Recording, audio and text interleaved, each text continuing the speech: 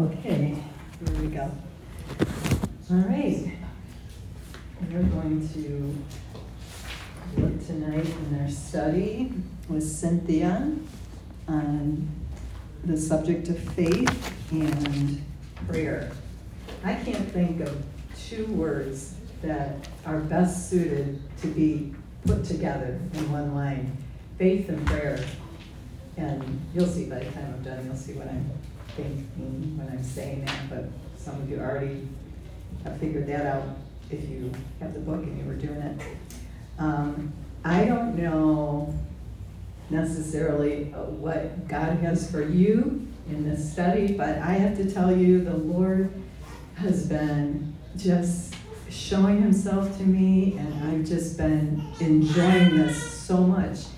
And he's reminding me of things he told me, he showed me years ago, and I'm like, Lord, how could I have forgotten these things? This is so important in the Christian faith that we have this kind of faith that will pray and believe until the thing is done. And this persistent, persevering kind of prayer. So let me pray and we'll jump right in. Father, come before you in the name of Jesus. And Lord, we're just asking for you to come and be with us this evening as we look on the subject of faith and prayer. Lord, these two things are so central to the Christian faith. And so, God, I just pray, Lord, that you put within our hearts, Lord, a desire, a deeper desire, Lord, to know you deeper, that we may have greater faith, that we may seek you and find you, Lord God, that the petitions you put in our hearts, that we may pray through until the thing is done, Lord God. Thank you, Lord, for the awesome, incredible promises you have given us, Lord. So come, Holy Spirit, and be with us this evening, in Jesus' name. Amen. All right, well, I want to start out with Hebrews 11:6. But without faith it is impossible to please him, for he who comes to God must believe that he is, and that he is a rewarder of those who diligently seek him. Okay, this seems like, I know everyone in this room has read this verse before, and it seems like, well, okay, I believe God is, and he's a rewarder of those. I think most of us aren't really convinced about that. But let me read Albert Barnes here. Albert Barnes is a commentator, and he's commenting on the phrase, must believe that he is, that God exists. We do not see him, but we must believe that he is. We cannot form in our mind a correct image of God, but this should not prevent a conviction that there is such a being. But the declaration here implies more than that there should be a general persuasion of the truth that there is a God. It is necessary that we have this belief in lively practice in the act of drawing near to him, and that we should realize that we are actually in the presence of the all-seeing Jehovah. So, do you think about that when you go to pray, when you're in whatever, your quiet time? Hopefully everybody in the room has a time of prayer every day with Jesus. Morning's good, best if possible, but we certainly shouldn't let a day go by without spending time in his presence. But do we actually think that when we're praying? I mean, do we run through our thing, okay, oh yeah, I need to pray for this, and oh, somebody put on the prayer up that, or do we stop and think, he's in the room with me right now. This all-powerful creator God is right here in the room, listening to me. And I think if we could get that in our hearts, in our minds, we wouldn't find prayer boring at all. I know that sometimes all of us struggle with that, like, I'm just kind of bored right now. And when I do that, I just, right away, I tell the Lord, you're not boring, I'm boring. The problem is my mind is wandering. If I was really focused on you and pouring out my soul to you, it wouldn't be boring. So, Lord, I repent. help me to remember you're in the room, you're with me, you're talking to me.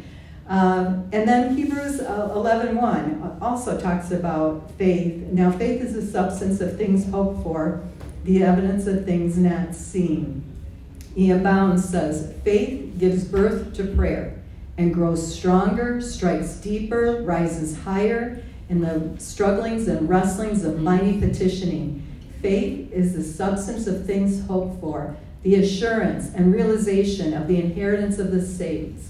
Faith, too, is humble and persevering. It can wait and pray. It can stay on its knees or lie in the dust. It is the one great condition of prayer.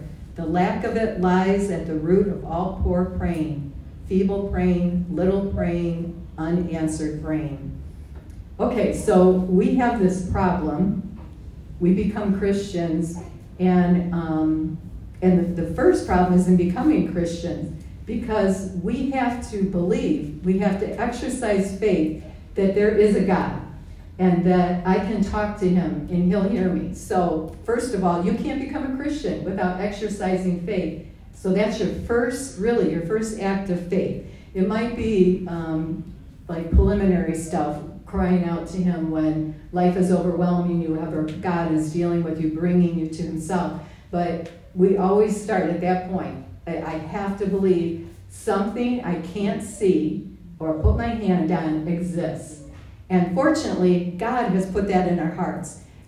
He does this in every human being, that there is something within us, within everyone, that knows there is something outside of me.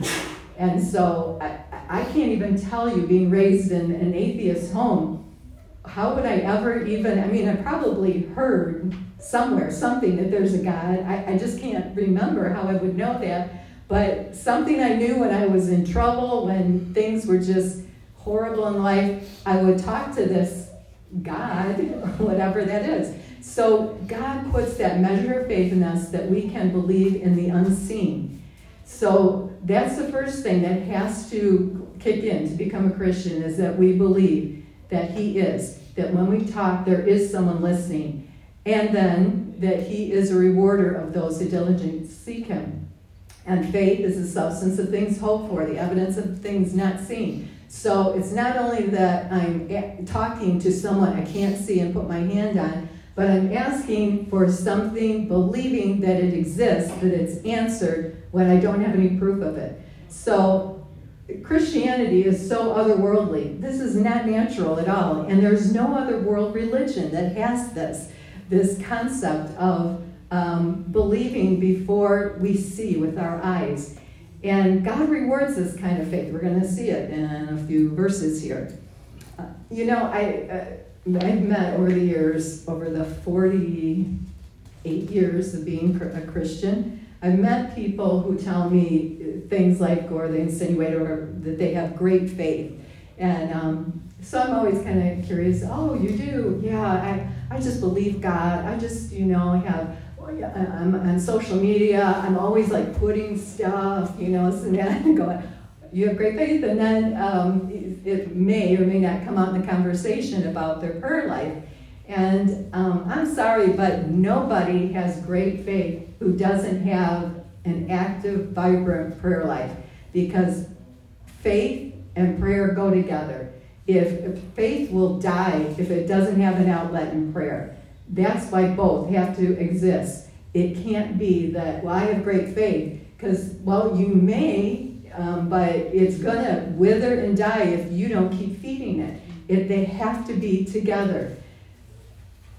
In the book, Cynthia says, faith permeates all of life with God from the moment we accept his salvation through all the circumstances of daily living. It is our shield to protect us when we face trial and temptations. It is also a vitally important dimension in our prayer life.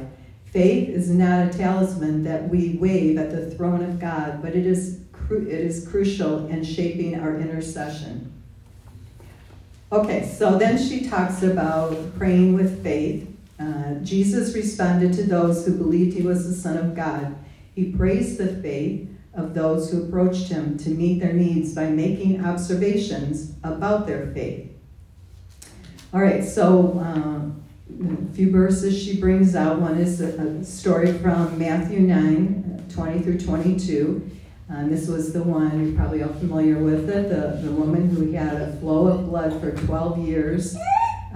She came behind him. She had to press through the crowd just to touch the hem of his garment. For she said to herself, if only I may touch his garment, I shall be made well. So faith has action with it. And most of the time that means prayer. If we believe something, if we believe a promise of God that we know he wants to do this, there's going to be an evidence come out of that. Whether we push through to touch the hem of his garment, or whether we go to prayer, we put aside things that seem important, and we go to him. We bring our pleas to him. So what did Jesus say about her? He said, your faith has made you well.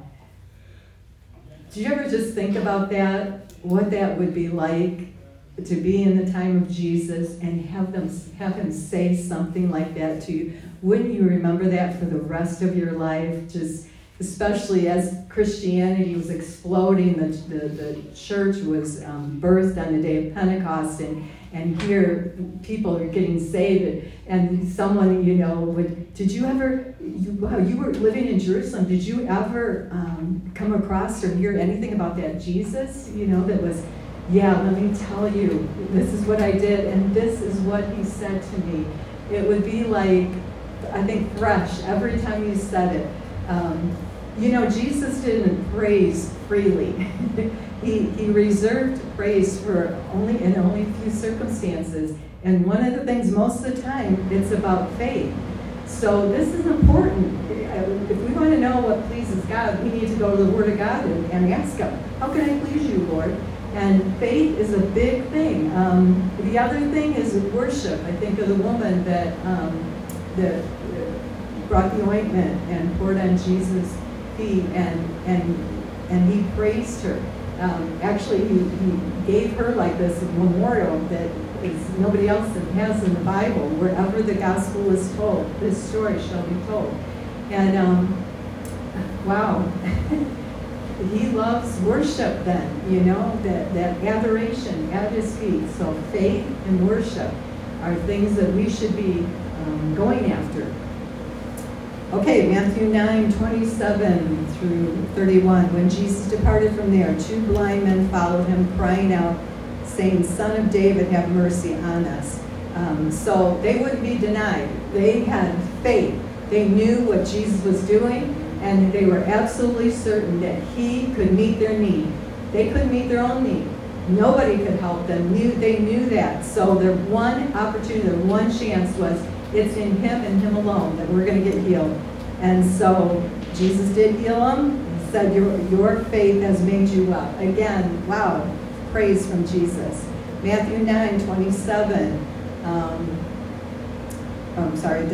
Matthew 15, 21 through 28, and this is the Canaanite woman, and she had a daughter who was demon-possessed. Again, we come to Jesus if we're convinced that we can't meet our own need, that we don't have in our own ability, in our own sphere of help, that we can get this done for ourselves. So she came to the end of herself. Her daughter, her poor little girl, there was no other answer. She tried everything. So she went to Jesus, and here he seems to resist her, to oppose her even, but he was doing it for a reason. He was building her faith. And so he does, what she wants, he grants, and then Jesus answered and said to her, O woman, great is your faith. Let it be to you as you desire. Again, a wonderful praise from Jesus. Great is your faith. And her daughter was healed. Adam Clark says, O woman, great is thy faith, commenting on that. The hindrances thrown in this woman's way only tended to increase her faith. Her faith resembles a river which becomes enlarged by the dikes opposed to it. till at last it sweeps them entirely away with it. Look to Jesus. As sure as God is in heaven, so surely will he hear and answer thee to the eternal salvation of thy soul. So sometimes it seems like we meet with resistance as we're trying to pray through, and it just seems like blockages, something just keeps, that's purposeful. The Lord wants that to happen in our lives so that we don't pray and give up, but we pray through, we press our pleas because we must have them. E.M. Bounds says, faith starts prayer to work, clears the way to the mercy seat. It gives assurance, first of all, that there is a mercy seat, and that there the high priest awaits the prayers and the prayers. Faith opens the way for prayer to approach God, but it does more. It accompanies prayer at every step she takes. It is her inseparable companion. And when requests are made unto God, it is faith which turns the asking into obtaining, and faith allows prayer, since the spiritual life into which a believer is led by prayer is a life of faith. The one prominent characteristic of the experience into which believers are brought through prayer is not a life of works, but of faith. So there's a lot there. And let me just tell you, E.M. Bounds, I started reading him, way back. I think we were pastoring in Detroit. And this man, I think, wrote on prayer, him and Andrew Murray, like no one else. And I kind of feel like between him and Andrew Murray, everything I know about prayer, I think I attribute to them. I mean, such truths that come from them. But this isn't simple, easy, like, okay, I'll read that briefly, and just these quotes here, take them home, take them with you in prayer, and read them to Jesus, and then talk to Jesus about them, and they will become rich in you. They will be absorbed into you. I'm just saying, because I know that's what it did for me. Okay, number 2, the scriptures set forth bold promises concerning answered prayer when biblical conditions are met. All right, so Matthew 21, 18 through 22. Now in the morning, as he returned to the city, he was hungry, and seeing a fig tree by the road, he came to it and found nothing on it but leaves, and said to it, let no fruit grow on you ever again. Immediately the fig tree withered away, and when the disciples saw it, they marveled, saying, how did the fig tree wither away so soon? So Jesus answered and said to them, assuredly I say to you, if you have faith and do not doubt, you will not only do what was done to this fig tree, but also if you say to this mountain, be removed and be cast into the sea, it will be done. And whatever things you ask in prayer, believing, you will receive. Jesus said this to us, and he meant it to be in Scripture so that all the generations would have this promise. Okay, so the condition, if you have faith and do not doubt, you have to ask. A lot of times we have not because we ask not.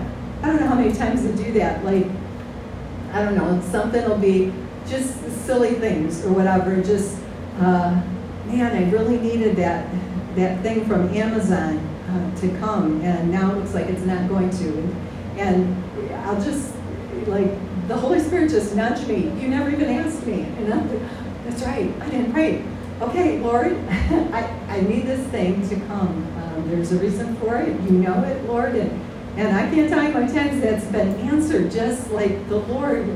You would think I would get this by now, but I'm just like constantly reminded, just bring everything to him. Just talk to him about it. Tell him what you need, when you need it, so forth. And it's amazing how he does answer those things.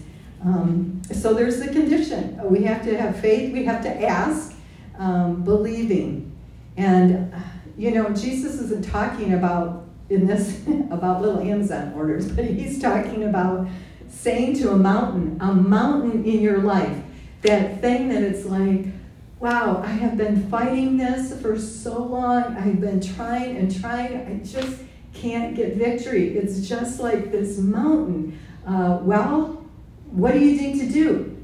Speak to the mountain, be removed by faith in him, that he is able to do this. Not that I have that willpower, that I can determine to overcome to do this, but I'm going to go to the source of all power, and he is going to do this. I believe it. I believe the Holy Spirit can change me, can even change my desires so that I want this thing out of my life so much that I will pay the price through prayer and believing that he's going to do that thing that I fail at.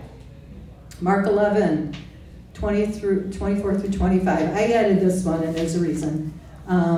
So this is similar to, it's using that same example of Jesus about the mountain. So same conditions, do not doubt in the heart, believes, pray, believe, but it adds something else, forgive him.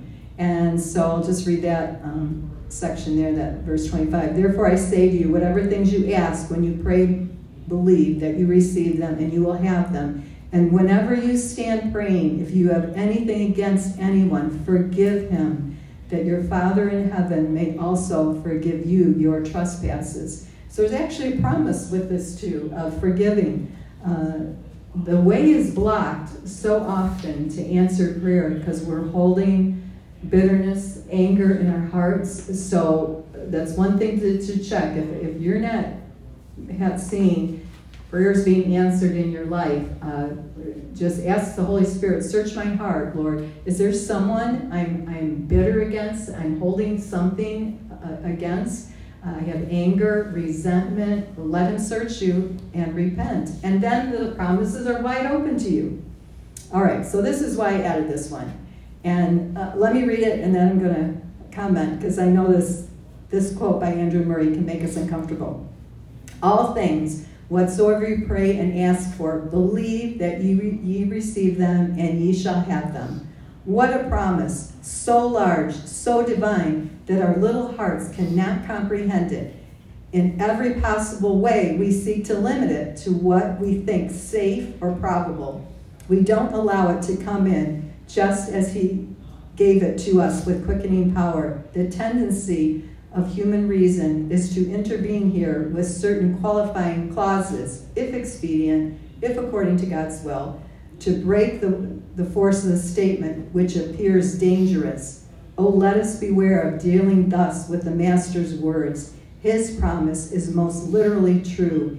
He wants his oft-repeated all things to enter into our hearts and reveal to us how mighty the power of faith is, how holy our Father places his power at the disposal of the child that wholly trusts him. Okay, I put this in here because I wanted to kind of balance out. It's true that scriptures give us conditions for fulfilled prayer, but we can get hung up in that, and then it like paralyzes us. We just, okay, well, I know that I can ask when this is fine in my life, when I take care of this, and part of it, sometimes, I'll just admit it with me, is I think it's too dangerous to just believe like that what God says is true, and I can grab onto that promise. So this is the way it looks like for me a lot of times is, and this is in the context often when I'm praying for someone, the soul of someone to get saved. And I know God has put them on my heart. I'm praying, and maybe fasting for them or whatever. But then there just like comes this lull in it where I start to think. That's where my problem comes in. And I start, people have a free will though. You know, it's like, and I'm not sure, like, what is God doing or whatever. And it just starts breaking down, crumbling down faith. So I'm going to give a testimony of somebody I recently heard. And I think, because I was so convicted when this was shared, because I'm going, wow, I wouldn't have prayed through, I would have stopped. So this was the story. It was a husband sharing with me about how his wife had a burden for her stepfather. And she prayed and prayed like every day, fasted once a week for a few years. And eventually he got saved, and it wasn't even through her or her husband. Diane, does this sound familiar?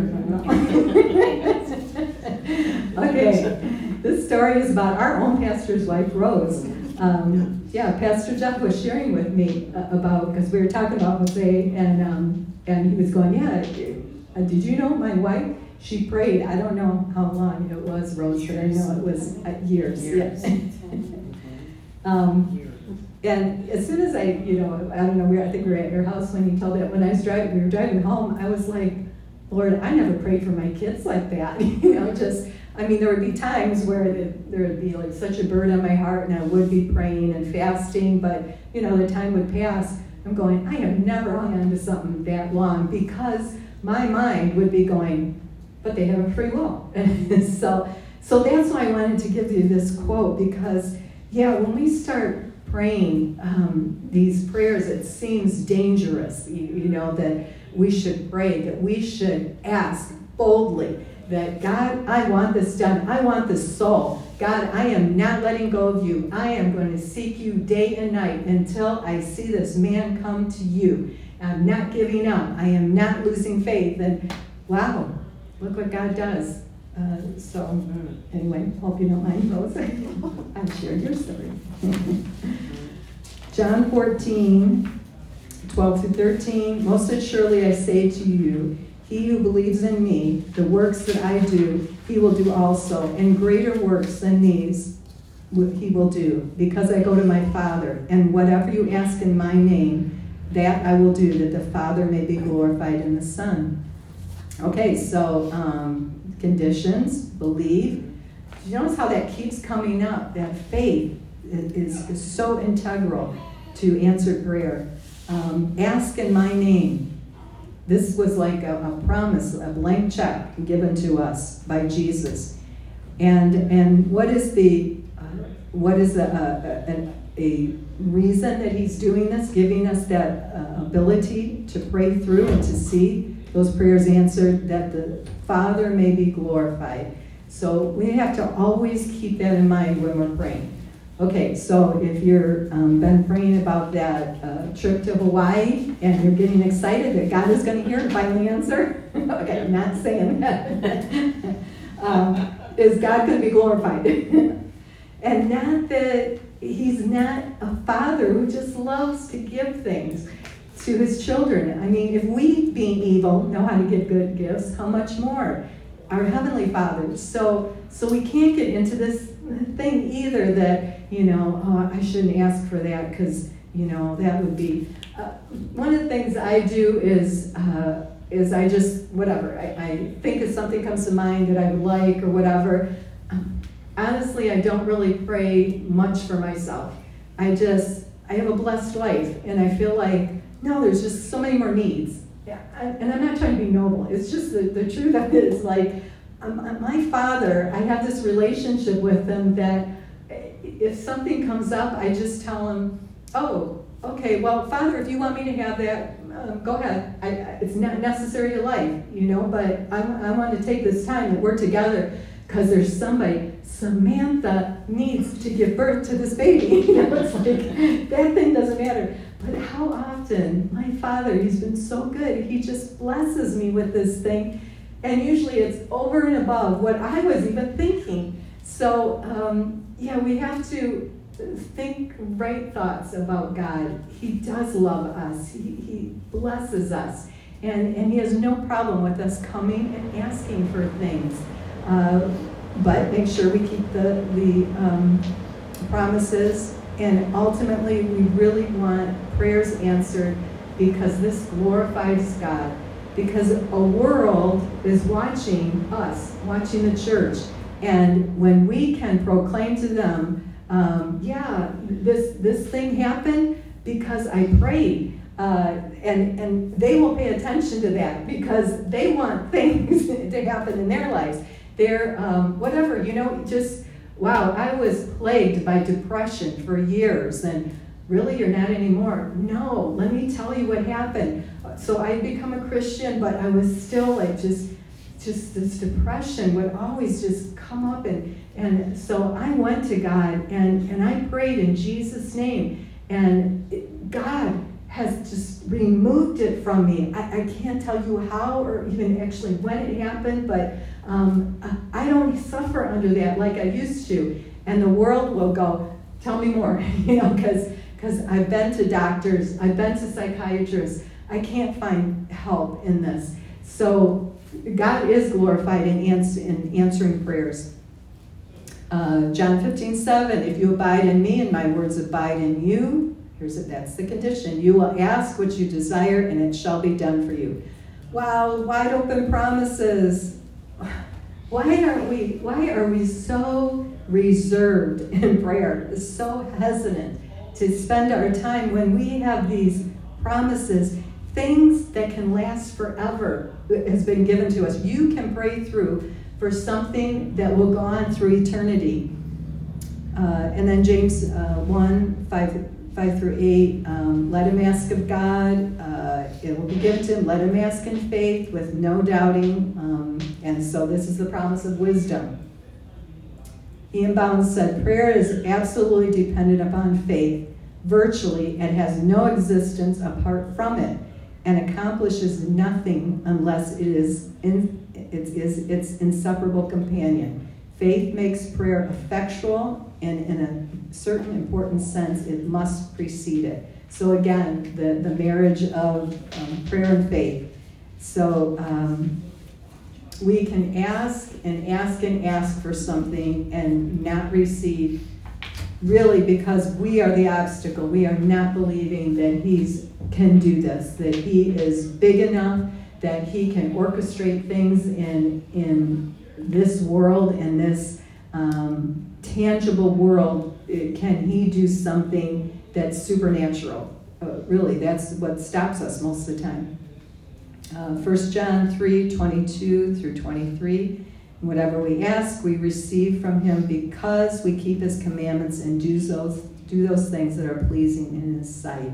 One of the benefits here of living a surrendered life, we keep his commandments, meaning this is a reason we should know the word of God, so that we know what is expected of us, how we're to live in this world.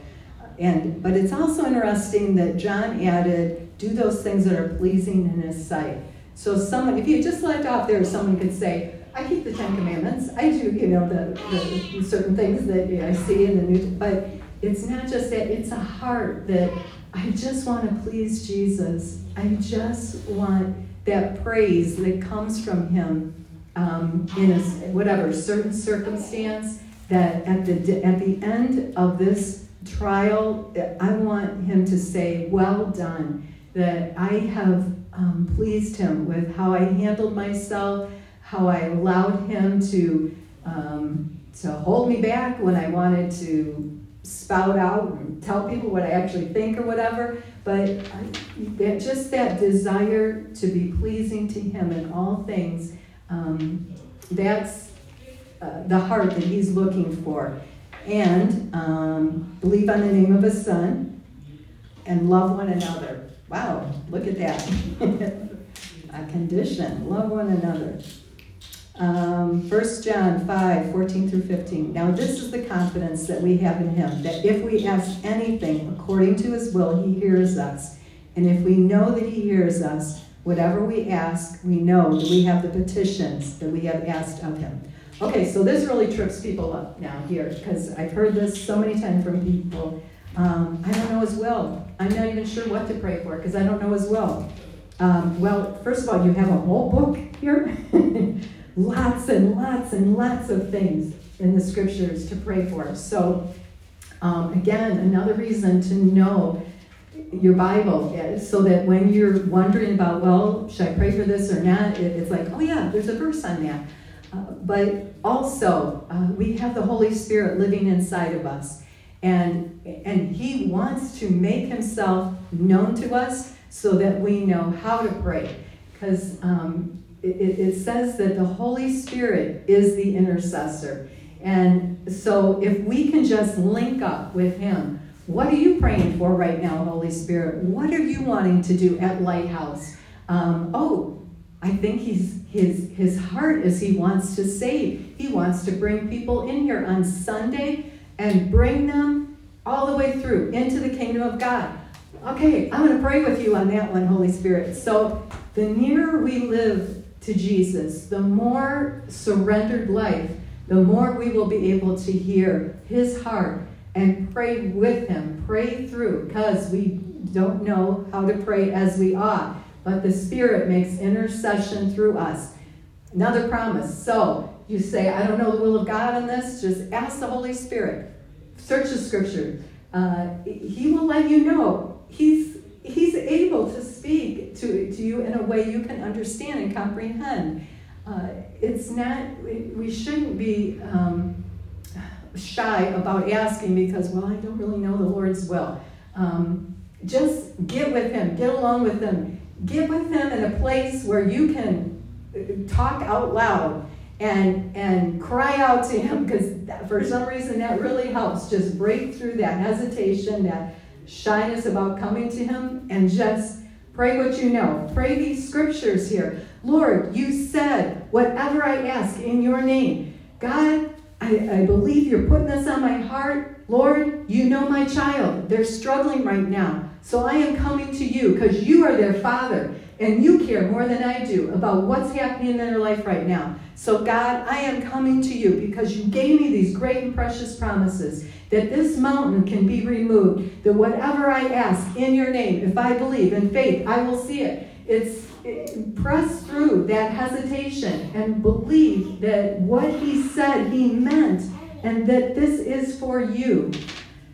Okay. Let's see. I'm going to skip down to R.A. Torrey here says, this is in the book, but as we have said, to pray the prayer of faith, we must first of all study our Bibles intensely. That's a good word. He said that better than I did. That we may know the promises of God, what they are, how large they are, how definite they are, and just exactly what is promised. In addition to that, we must live so near to God, be so fully surrendered to the will of God, have such delight in God, and so feel our utter dependence upon the Spirit of God that the Holy Spirit himself can guide us in our prayer and indicate clearly to us what the will of God is, and make us sure while we pray that we have asked for something that is according to God's will, and thus enable us to pray with the absolute confidence that God has heard our prayer and that we have received the things that we asked of him. Okay, so again, this is something to take with you in prayer and chew over this. Talk to God about this. Read it to him and say, Lord, I don't really know exactly what he's saying here. Would you reveal this to me, Holy Spirit? Give me enlightenment. Enlighten the eyes of my heart. Okay, so prayers of faith. Many New Testament prayers in Scripture are for physical healing. However, the majority of prayers in the Bible deal with spiritual concerns. So here is just, I'm not going to go through them, but they're wonderful prayers in Scripture that we can pray for other people.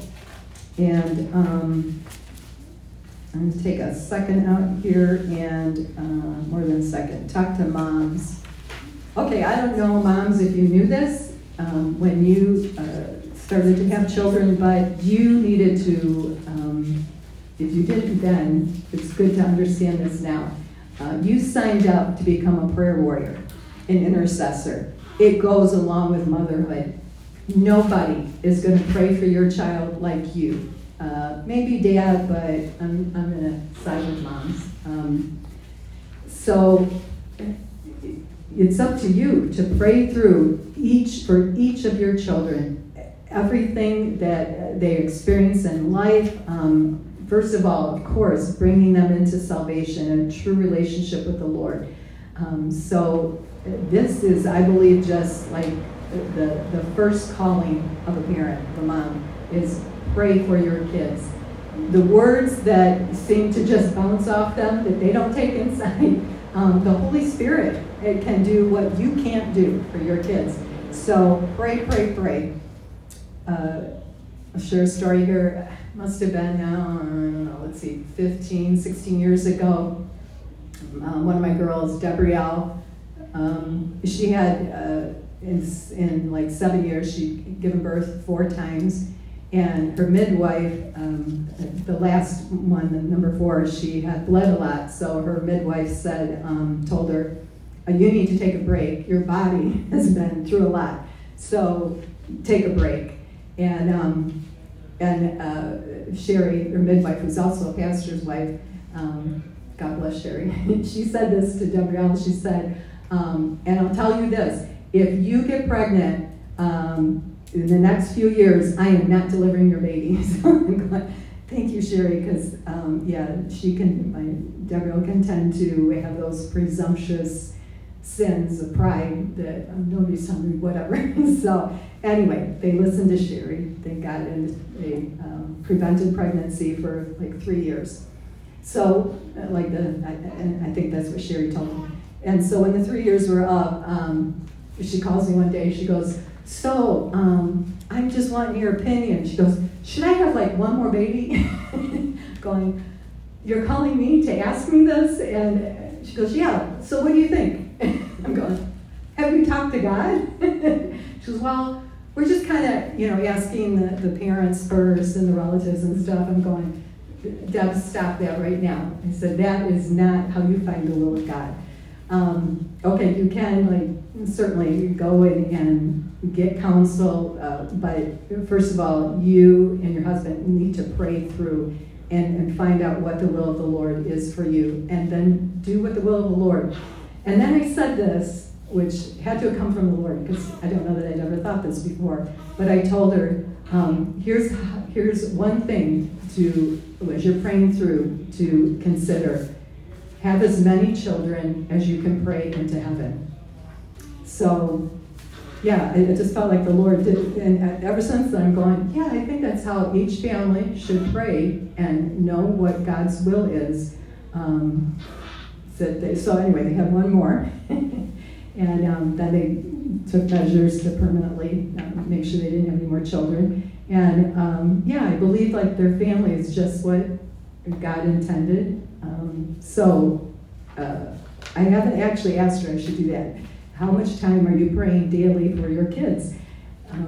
Because nobody's going to pray for your kids like you. And that prayer includes faith, believing. Again, these promises here, pray it through for your kids. Don't give up, don't let up. Add fasting into it when they're in this time. I remember this, I won't go through, no time to tell the story, but I remember for one of my girls, I could see so clearly the devil was after her. Satan wanted her, and I was like, no, I'm not going to sit by and let this. I am going to pray and fast until that thing comes down, that I destroy the works of the devil in her life. And God answered that prayer. But it was faith and prayer. Not giving up and believing that God loves my children more than I do. So mom's faith believing, grandma's faith believing, because now this is another generation coming up. And maybe we can fill in the gap where their moms aren't having the time because they're working jobs or whatever. Okay.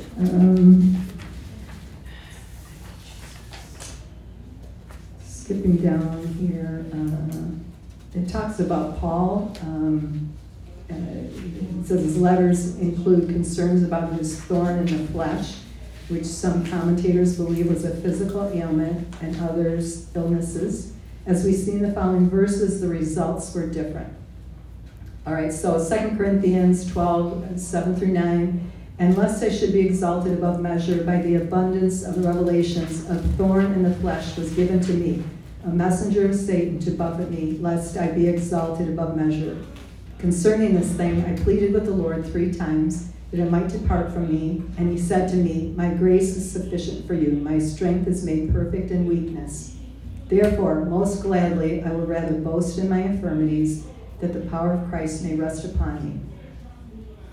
Okay, so, yeah, this, first of all, it's an assumption when people say it's probably a physical ailment. I think for most of us in ministry, we think if you go online, there's a whole list of what people think. If it was physical, this is what it was. If it was this, whatever. So some people think it was actually a person, Alexander the coppersmith. We don't know. I mean, God left it open-ended, I think, because we needed to not have preconceived thoughts about certain things. So anyway, yeah, little side note, those of us in ministry, we're absolutely convinced it was someone in the church that left and has slandered the pastor and talking about him, and we wish he or she was removed. So, yeah. So that's why I put my vote. But yeah, we don't know. I'm telling you though, we know a lot of people in ministry, know a lot of pastors, and nothing hurts pastors as those who have betrayed them, especially like people that have been in their church and they loved, helped through a hard time or whatever, and then for whatever reason, it's like all of a sudden you're their worst enemy.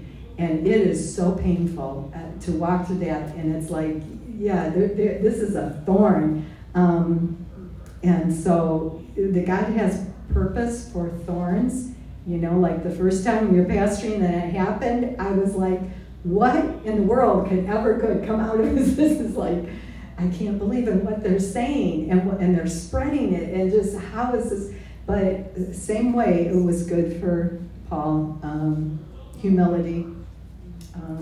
You know, especially if God is using you, things are happening. It seems like, okay, this will be good for me just to pull me down and make me see that what I do, it still has to be for the Lord in humility, and make sure that fear of man is just crucified in me. Because, you know, what is that about? It's just, they're talking about me. They're lying about me. You know, it's like, well, are you seeking to please the Lord? Then, you know, it's just an opportunity to surrender, to love, where it's very hard to love. Yeah, all kinds of good things come out of it, but if you ask me the time, I would have told you there's nothing good. Philippians 2:25 through 27, this just brings out a situation where God did heal somebody. So if we were talking about healing with Paul, here it is that God had mercy on him, and not only on him, but on me. And actually, God had mercy in both circumstances. It was just mercy expressed in different ways. All right, then James gives specific counsel for those who suffer, those who are joyful, and those who are sick. James 5:13 through 16, is anyone among you suffering? Let him pray. Is anyone cheerful? Let him sing songs. Is anyone among you sick? Let him call for elders of the church, and let them pray over him, anointing him with oil in the name of the Lord. And the prayer of faith will save the sick, and the Lord will raise him up. And if he has committed sins, he will be forgiven. Confess your trespasses to one another and pray for one another that you may be healed. The effective, fervent prayer of a righteous man avails much. Again, these wonderful promises in here and telling us what circumstances, reasons to pray, believe. And by the way, there are very few requests, prayers in the Bible that God does not answer. This, I don't know how many times I've heard this come up over and over again, just, well, you know, I stopped praying because, like Paul, you know, he only prayed 2 times, it didn't happen, so and if I have a chance to talk with him, I go, did you hear from God? Did he speak to you in a very clear way and tell you, stop praying about this? Because that was the circumstance where Paul knew that God was not going to answer this prayer, or was answering it actually in a different way than what he was asking. So we have to be careful about not using that and saying, well, I guess God didn't want to do that. Certainly we should search our hearts, going, why am I asking God, pleading for this trip to Hawaii? Lord, expose my heart, what's in that? But if we're not convicted, if there's not something that it's, if it's not, obviously if it's unscriptural, we don't pray it. But if it's selfish or self-focused, if it's going to feed our pride, our lust, anything that would be not glorifying to Jesus, then that clearly we're not to be praying through for that. But yeah, just be careful, because there's very few prayers in the Bible that God says no to. Okay, so I added at the end here a little thing, faith and prayer in a parable, and you can read it later if you want. Luke 18, 1 through 8, and this is the story of the persistent widow and the unjust judge. She comes to court, and it's something, she's being treated very wrongly, illegally, and she's coming to this unjust judge, and the whole story is about the persistence of this widow coming before the judge. And we can't in any way think of God as a judge like this. Like, well, I guess I have to keep coming to him because, until I really wear him out or whatever. That's not the point of it. It's if this is the way an unjust judge, a man, will respond, how much more to a God who loves us and wants the best for us. But the point I want to bring out in it is Jesus begins this section with telling his disciples that we must pray and not give up. We must pray and not lose heart. So this is about prayer, this whole thing.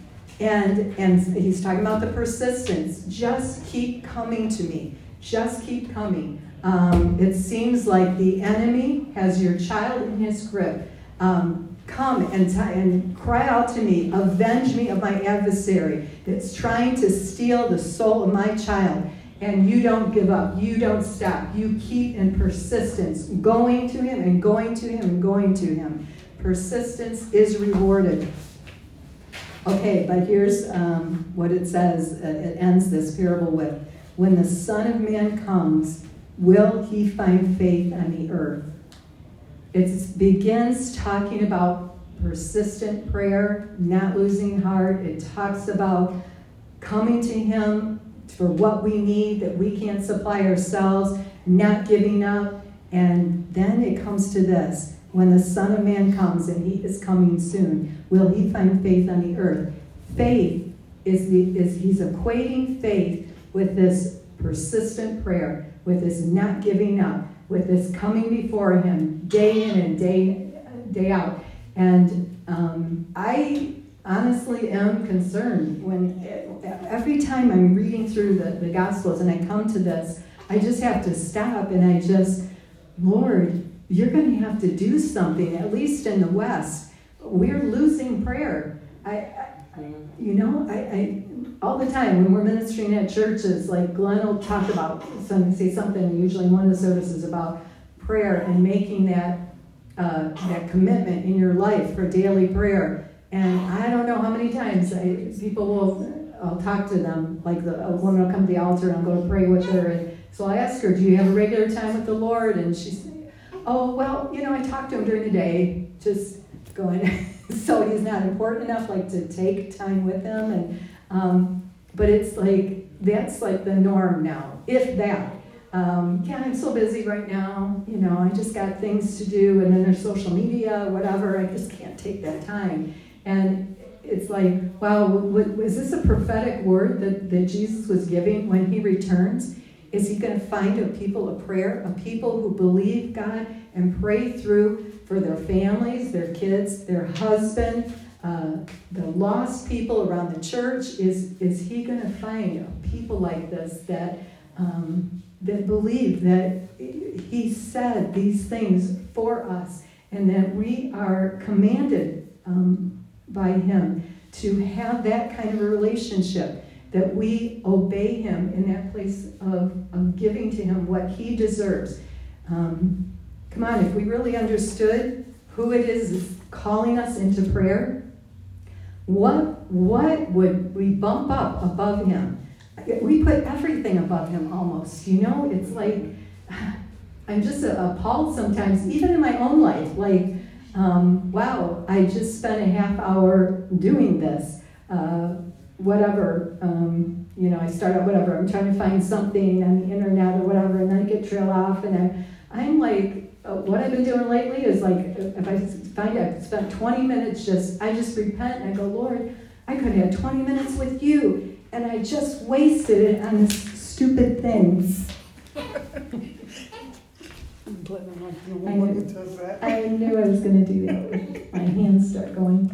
All right, I can just hold them down because I won't do that. But yeah, I mean, what else? If we truly believe that that he is who he says he is, and that there is a source of power, then wow, I don't want to stand before him one day when I face him and be so ashamed of how I spent my time, that I had the power just laid right there at my disposal to pray people into the kingdom of God, to pray for my kids, to seek him and find him, because he is that reward. He rewards those that diligently seek him. Yes, we have the things we ask of him, but even if he never answered another prayer, we get him. Every time you come away from a time of intercession and being with him, you have more of him. It's never, never a wasted time, because we get him. He's the prize.